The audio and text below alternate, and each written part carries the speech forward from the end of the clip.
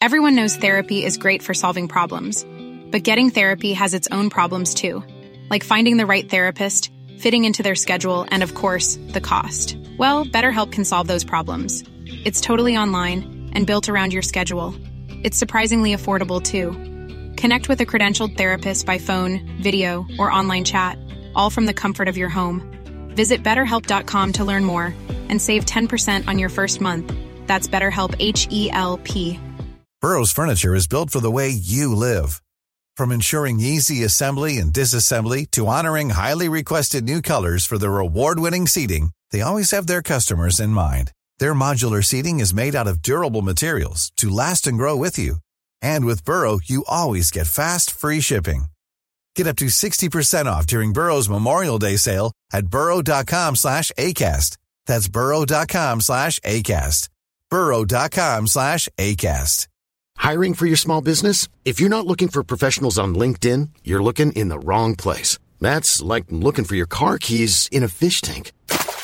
LinkedIn helps you hire professionals you can't find anywhere else, even those who aren't actively searching for a new job but might be open to the perfect role. In a given month, over 70% of LinkedIn users don't even visit other leading job sites. So start looking in the right place. With LinkedIn, you can hire professionals like a professional. Post your free job on linkedin.com/people today.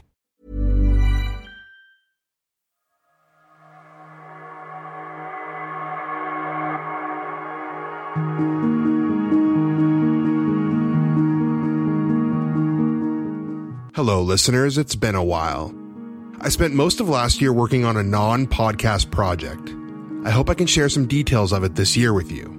But as for the Missing and Unexplained podcast, despite having no new content since 2021, the amount of downloads in 2022 was staggering. I want to thank each and every one of you for listening.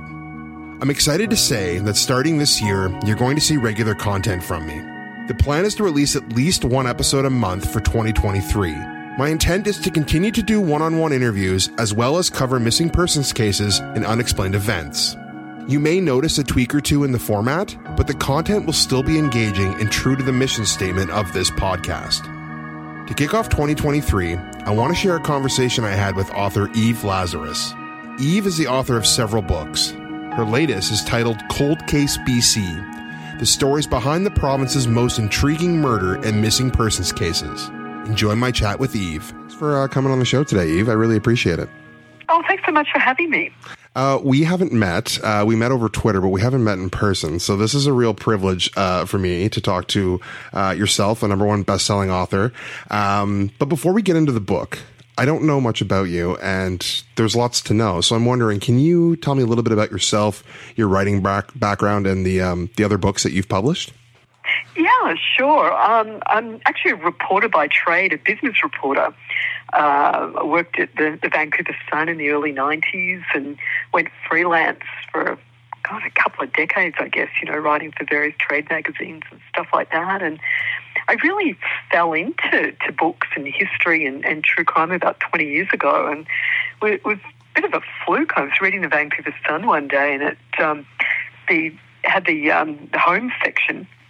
And it was just a paragraph about this guy called James Johnston, and it just talked about James as being a house detective, and what that meant was people would hire him to write about their houses, like research them and find out who lived there and what events had taken place, and put together this kind of little books for them. And I thought, wow, that's so interesting. And I was freelancing at the time, and I called up James and I said, I'd really like to write about what you do. It just sounds so interesting. And, I don't really know about history and all of that stuff back then, but, I'd love to find out more. And he said, well, I live in Strathcona. Come and I'll give you a tour sort of with the houses in the area and what I do. And so I got there, and Strathcona, it's just kind of nestled in between the downtown east side and Chinatown. And it's this really gorgeous little area full of heritage homes. And James took me on this tour, and he'd sort of point out, this heritage house over here, that was a brothel, and over here was a bootleggers, and,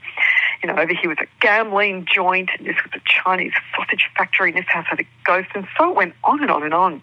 And I was just fascinated by these stories. And I wrote up a few articles about this, and I found other sort of house researchers across the country, and I started selling this story, variations of this story, to all sorts of magazines and newspapers. I mean, Globe and Mail bought a copy, and Style at Home and Nouveau and Marketing Magazine. And, I thought, I think I've got a book.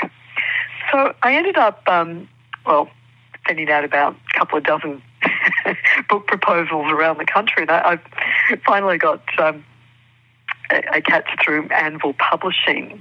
And it was all about, the idea, this really simple idea that a house has a social history or a genealogy like a person. And that ended up being my first book, At Home with History. And that came out in 2007. And I kind of carried on with the theme and for a couple more books. And I realized that I was, writing about these stories in the house, but they're all really sketchy history stories. They're all brothels and bootleggers and murders that happen in the house and stuff like that. And I ended up, I think by the time I wrote Cold Case Vancouver in 2015, I realized, actually, I'm not writing about history. I'm writing about historical true crime.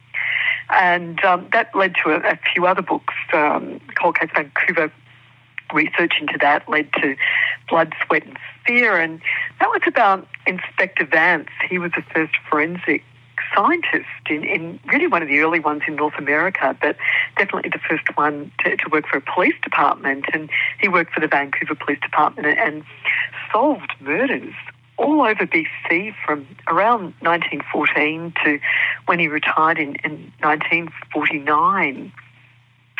And he worked out of the Vancouver Police Museum and Archives building downtown.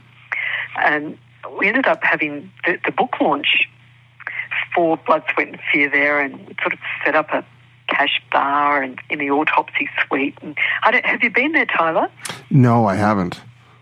Well, next time you come over to Vancouver, do drop in. You'll just love it. It's the old coroner's court. It's the old morgue, and it's just pristine. Everything's, almost looks like they've just gone out for lunch, and it's just this wonderful building. And they've set up true crime displays, and one of the true crime displays was about Esther Castellani. And back in 1965, Rini Castellani was a celebrity with CK&W, and he fell in love with Lolly, the 20-something receptionist. And rather than get a divorce, he decided that he would murder his wife, and he killed her with arsenic-flavoured milkshakes, her favourite. And that was back in 1965, and he was ended up being caught, and they still had capital punishment then, so he was tried for murder. But they had a daughter, Janine, who was 11 years old at the time, and I'd sort of always been fascinated by this case, but didn't really know all of that much about it, except for the actual murder. And so I'm having my book launch for Blood, Sweat and Fear at the Police Museum, and we're standing around the autopsy suite having a glass of wine, and this woman comes up and says, "Oh, hello, I'm Janine Castellani," and that's my mother in the true crime exhibit behind you. So it was all very surreal. Oh my gosh. To meet her. And her body had been exhumed when they found out that there was arsenic in the system, and they'd exhumed the body and they brought it to actually where we were sitting, which was the autopsy suite back then in the 60s. So this was all really bizarre, and we sort of met up a few times, and I just really liked her, and I just loved the idea of telling her story and how all this, it's a sensational murder and everything, but I really wanted to get beneath that and look at how it had impacted her life and really try to give Esther, her mother, back a voice, and that became Murder by Milkshake, which came out in 2018. Wow. Yeah, that's an incredible story. One of the reasons I think I was drawn to you and found out about you is that, you in your books, you do such a great job of intertwining history with true crime, and having a history background myself and being a bit of a history nerd and also a bit of a true crime junkie as well. It's kind of the perfect blend. And, I noticed with your latest book as well, like Cold Case BC, there's a lot of historical cases in there too. Like, is that something you prefer over something more recent, or do you just kind of go about picking a subject that draws you in, like, the arsenic one where it kind of almost fell into your lap a little bit? Yeah, I'm really interested in working with the families. So it's a combination of a bunch of things. You know, when I was looking for Cold Case BC, where when I did Cold Case Vancouver, it was just unsolved murders, and I finished with a case that had been solved after a number of years. So a cold case that was solved. But this time I wanted to mix it up a bit. And after Cold Case Vancouver came out, I'd started a page on Facebook. And I really found that, you know, because I worked so closely with the families, I couldn't just stop there. You know, here's a book, okay, move on to the next one. Because I guess the similarity in a lot of these cases is that, you know, they're decades old. They were all before DNA came out. And they were all killed by strangers. And so, anyway, after Cold Case Vancouver came out, I'd started off this Facebook page so the families could sort of talk, and, you know, I could do a post up on the date that they went missing or were murdered. And I could go outside Metro Vancouver and look at cases outside BC. And that's really taken off. I've got, about 22,000 followers, I think, on the Cold Case BC page, and I've got several thousand members in the group, Cold Case Canada. And so out of that came the podcast, Cold Case Canada. And really out of the page and the podcast, you know, so many people have got in touch with me, and the book really came out of the Facebook page. I guess, you know, a lot of the cases kind of chose me in a sense. Yeah, that's fascinating. There is so much to choose from in BC, which is, it's great for writers, but it's also sad that there is so much tragedy to write about. One of the stories, I wanted to start with one of the stories in your latest book that I've actually been following for quite some time, and I've come close to either doing a podcast or writing about, but for some reason it's just never come to fruition. So I was really excited to see it in your book, and that's the story of the missing Jack family out of Prince George, who I believe went missing. It was the late 80s, 89, I think.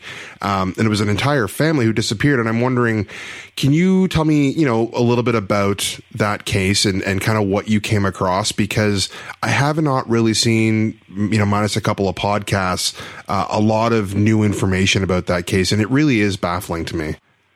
Yeah, I did do a podcast too at the end of last year on that, because I worked quite closely with Doreen Jack's sister, Marlene. So I'll just back up a bit. You know, it was 1989, and the Jacks were a family of four. There was Ronnie and Doreen. They were both 26 years old, and they had two boys, Russell and Ryan, who were 4 and 9.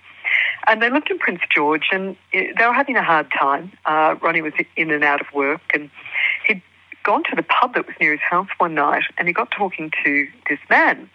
And this man said he was, you know, recruiting workers for a logging camp, and he offered Ronnie a job that would be 10 days to 2 weeks' work, and he said he'd also hire Doreen as a cook.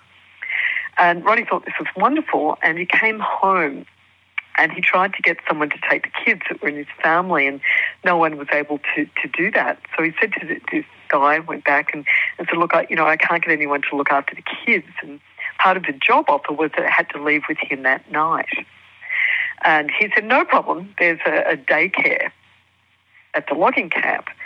And I guess Ronnie's intuition had gone out, because he called his mother back and said, you know, we're taking the kids with us, but Mum, if I don't come back, you know, come look for me, which was all, you know, a bit strange. It's ominous, yeah.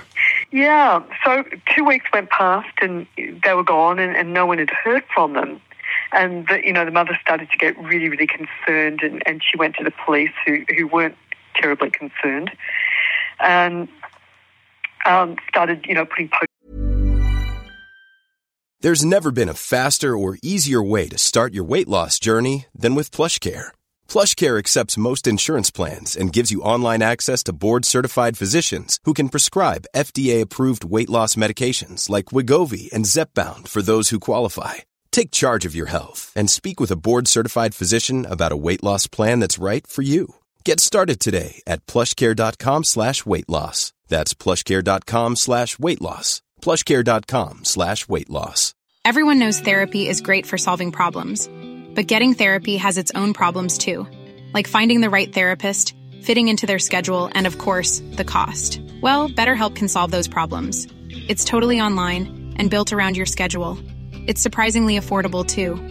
Connect with a credentialed therapist by phone, video, or online chat, all from the comfort of your home. Visit BetterHelp.com to learn more and save 10% on your first month. That's BetterHelp, H-E-L-P. Up and just looking everywhere for the family. And they were gone. Just not a trace of them has ever been found. And as far as I can tell, they're the only family in Canadian history where a whole family has gone missing. And Marlene Jack is Doreen's younger sister.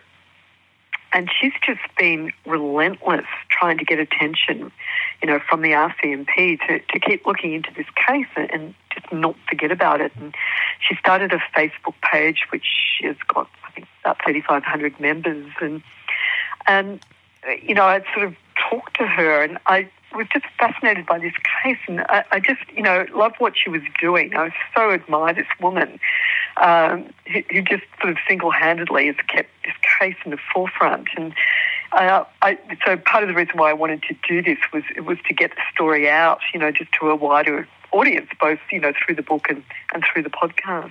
Yeah, and I think, I didn't mention it, and again, I just assumed because you and I know the case, but our listeners probably don't, that I think a lot of the reason it hasn't gotten as much attention, sadly, is because of, they were Indigenous. And I think, especially back then, from what I read about the case, the police didn't really seem to care about them going missing at the time, and it wasn't a priority. So it is a really, really sad and tragic case, and it obviously bleeds into a bigger conversation that our whole country is having about, Indigenous issues and missing and murdered women and people. So it's been a case that I've been following. When you were researching it, was there anything new or startling that you came across that someone else hadn't, written about or done a podcast on before? No, unfortunately not. I'd love to say, yeah, they've found traces, but no, not a trace of them has been found. They did do a dig 2 years ago, I think it was. It's probably the most recent development that's happened. And the RCMP have a tip, got a tip, and Marlene was up there as well, and up in the area, but nothing was found. Yeah, that's too bad. I know in 2020, I think they released age progression photos of the family as well, which was quite interesting. But it's very tragic that no one's come forward. And it sounds like with some of these cases, they remain cold. If there's not a lead to go on, then there's not much to do. When you were writing this book, there's a lot of cases to talk about, and I don't want to spoil everything in the book, so I want people to go read it as well. But when you were writing it, are there any cases that, and I'm sure there are, but is there one in particular that keeps you up at night, or was there one that you just became absolutely obsessed about that you couldn't stop thinking about? That's the way it works with me sometimes. I'll come across a little detail and I'll hang on to it and I'll obsess about it. And I'm wondering if that happened to you when you were in the process of writing this book. Yeah, and it really was with the children, the missing children. And there are about 4 or 5 cases. There's little Casey Rose Bowen, a 3-year-old girl that went missing from her bed in Delta in 1987. It was just really tragic, and just so sad. She had 2 younger sisters, and her mother was pregnant at the time, and 10 years went past and her mother actually killed herself. So the whole thing was really awful. And when I started looking into it, I thought it was a case like Michael Donaghy. And of course, Michael Donaghy, I think, is pretty much etched on everybody's mind. He's certainly, his face is sort of sits in my mind, the little boy that went missing from Victoria in 1992. And his parents have been relentless and done a fabulous job of just keeping attention to him and to other missing children. But I'd never heard about Casey until someone posted on my Facebook page. And I thought it, might have been another case like Michael Donaghy, but this one was really, really sad. And it's quite possible she's still alive, and I'm hoping DNA might turn up something. And over the years, I've talked to the Delta police. There have been a number of young women, 3 I think, that have thought they were Casey and submitted their DNA and weren't. And there's a number of theories of what happened, everything from, she wandered off and got lost and the body was never found, which is unlikely, to the mother's partner is a prime suspect. He's living overseas and hasn't come back to Canada. And there's talk that, she may have been sold to pay a drug debt, all sorts of stuff. It's just a really, really sad story. There's another little girl, a bit older, a teenager, Lindsay Nichols, 14-year-old, that went missing from Comox in 1993 and has, not a trace of her has ever been found. And I worked very closely with her mother and her father and her sister just to get Lindsay's story out. And so, that was just a hard one to do, I guess, as a mother myself. It's just really difficult, but I think it's important to get this information out and just to try to keep them in the public eye.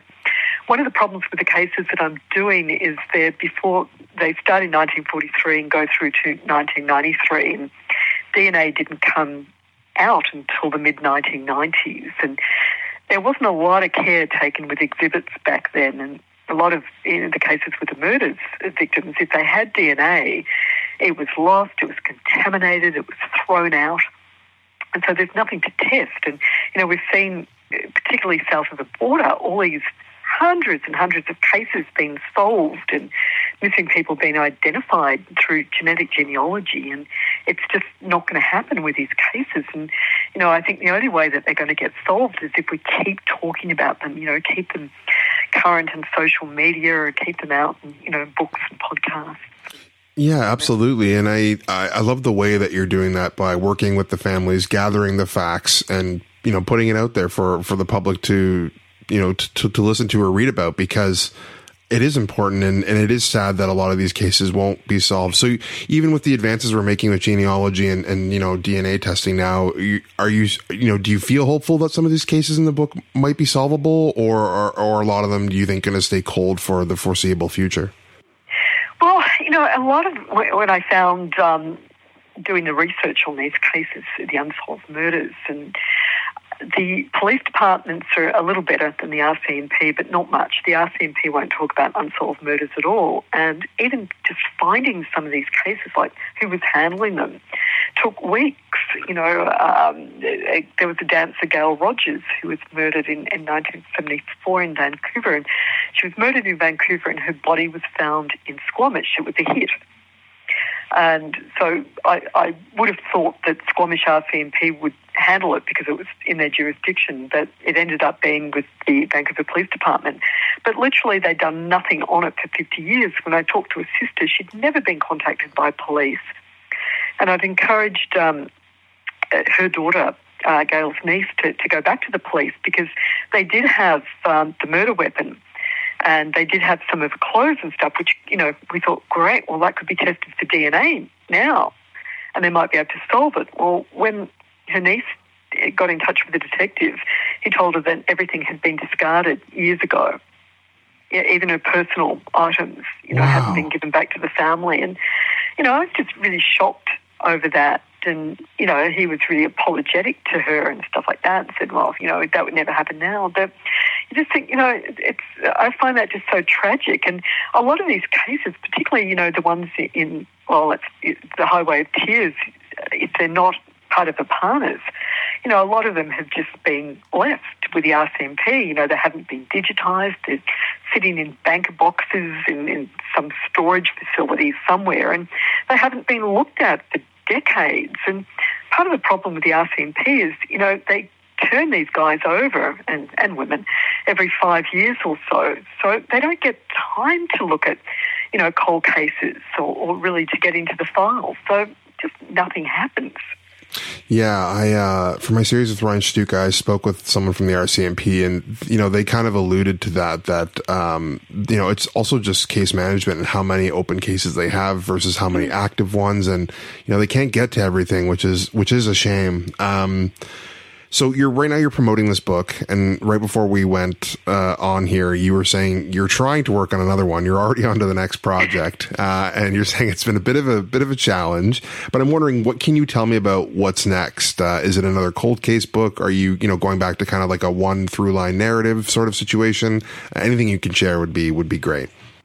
Yeah, no, it's certainly not a secret. It's been something I've been fascinated for a long time. Have you heard of the Empress of Ireland, the ship that sank in 1914?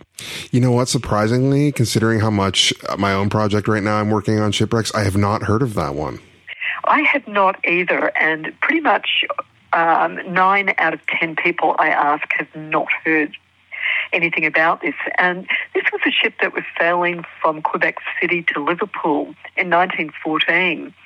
And it was, I've read statistics that say 1 in 35 Canadians can have an ancestor that went on that ship. It had, I think, 97 trips back and forth, bringing immigrants back. And when it sank in 1914, it was hit by a comet, and it sank in 14 minutes, and more passengers died. There are over 1,000 died on the Empress of Ireland than died on the Titanic 2 years earlier. Yet no one's ever heard of it. And I just find that such a tragedy. There's been the odd book, and there's a museum in Rimouski, and I just really want to do the human stories. I'm tracing some of the survivors and just looking what happened to them. And there weren't very many. There are only 262 survivors from the ship. And so that's my project. It's quite a different thing for me. It's not true crime exactly. No, it's the history again, which I'm fascinated with. I'm also, one of the reasons I was on such a hiatus with the podcast was working on an article about a shipwreck. So it's really neat to hear that we have that passion in common. That's really, really fascinating. Where can people right now, where can they go and buy Cold Case BC? Well, in Canada, it's everywhere now. All the indie bookstores, Chapters, Amazon. I believe it's out in London Drugs, Save On Foods now, and also BC Ferries. If it's not, it should be out any second. But any bookstore will be able to get it for you. It's coming out in the States in May. Okay. And then internationally, is it online the best, like Amazon or?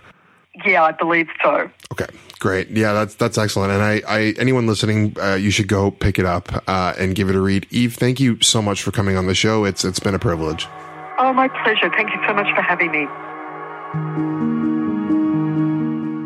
I hope you enjoyed my conversation with Eve. If you like this episode and want to support the podcast this one time, you can buy me a coffee at the link in the description. If you want to support the podcast on a monthly basis, you can head over to the Patreon at the link in the description. There you'll find ad-free episodes, early access to content, and in the future, bonus material.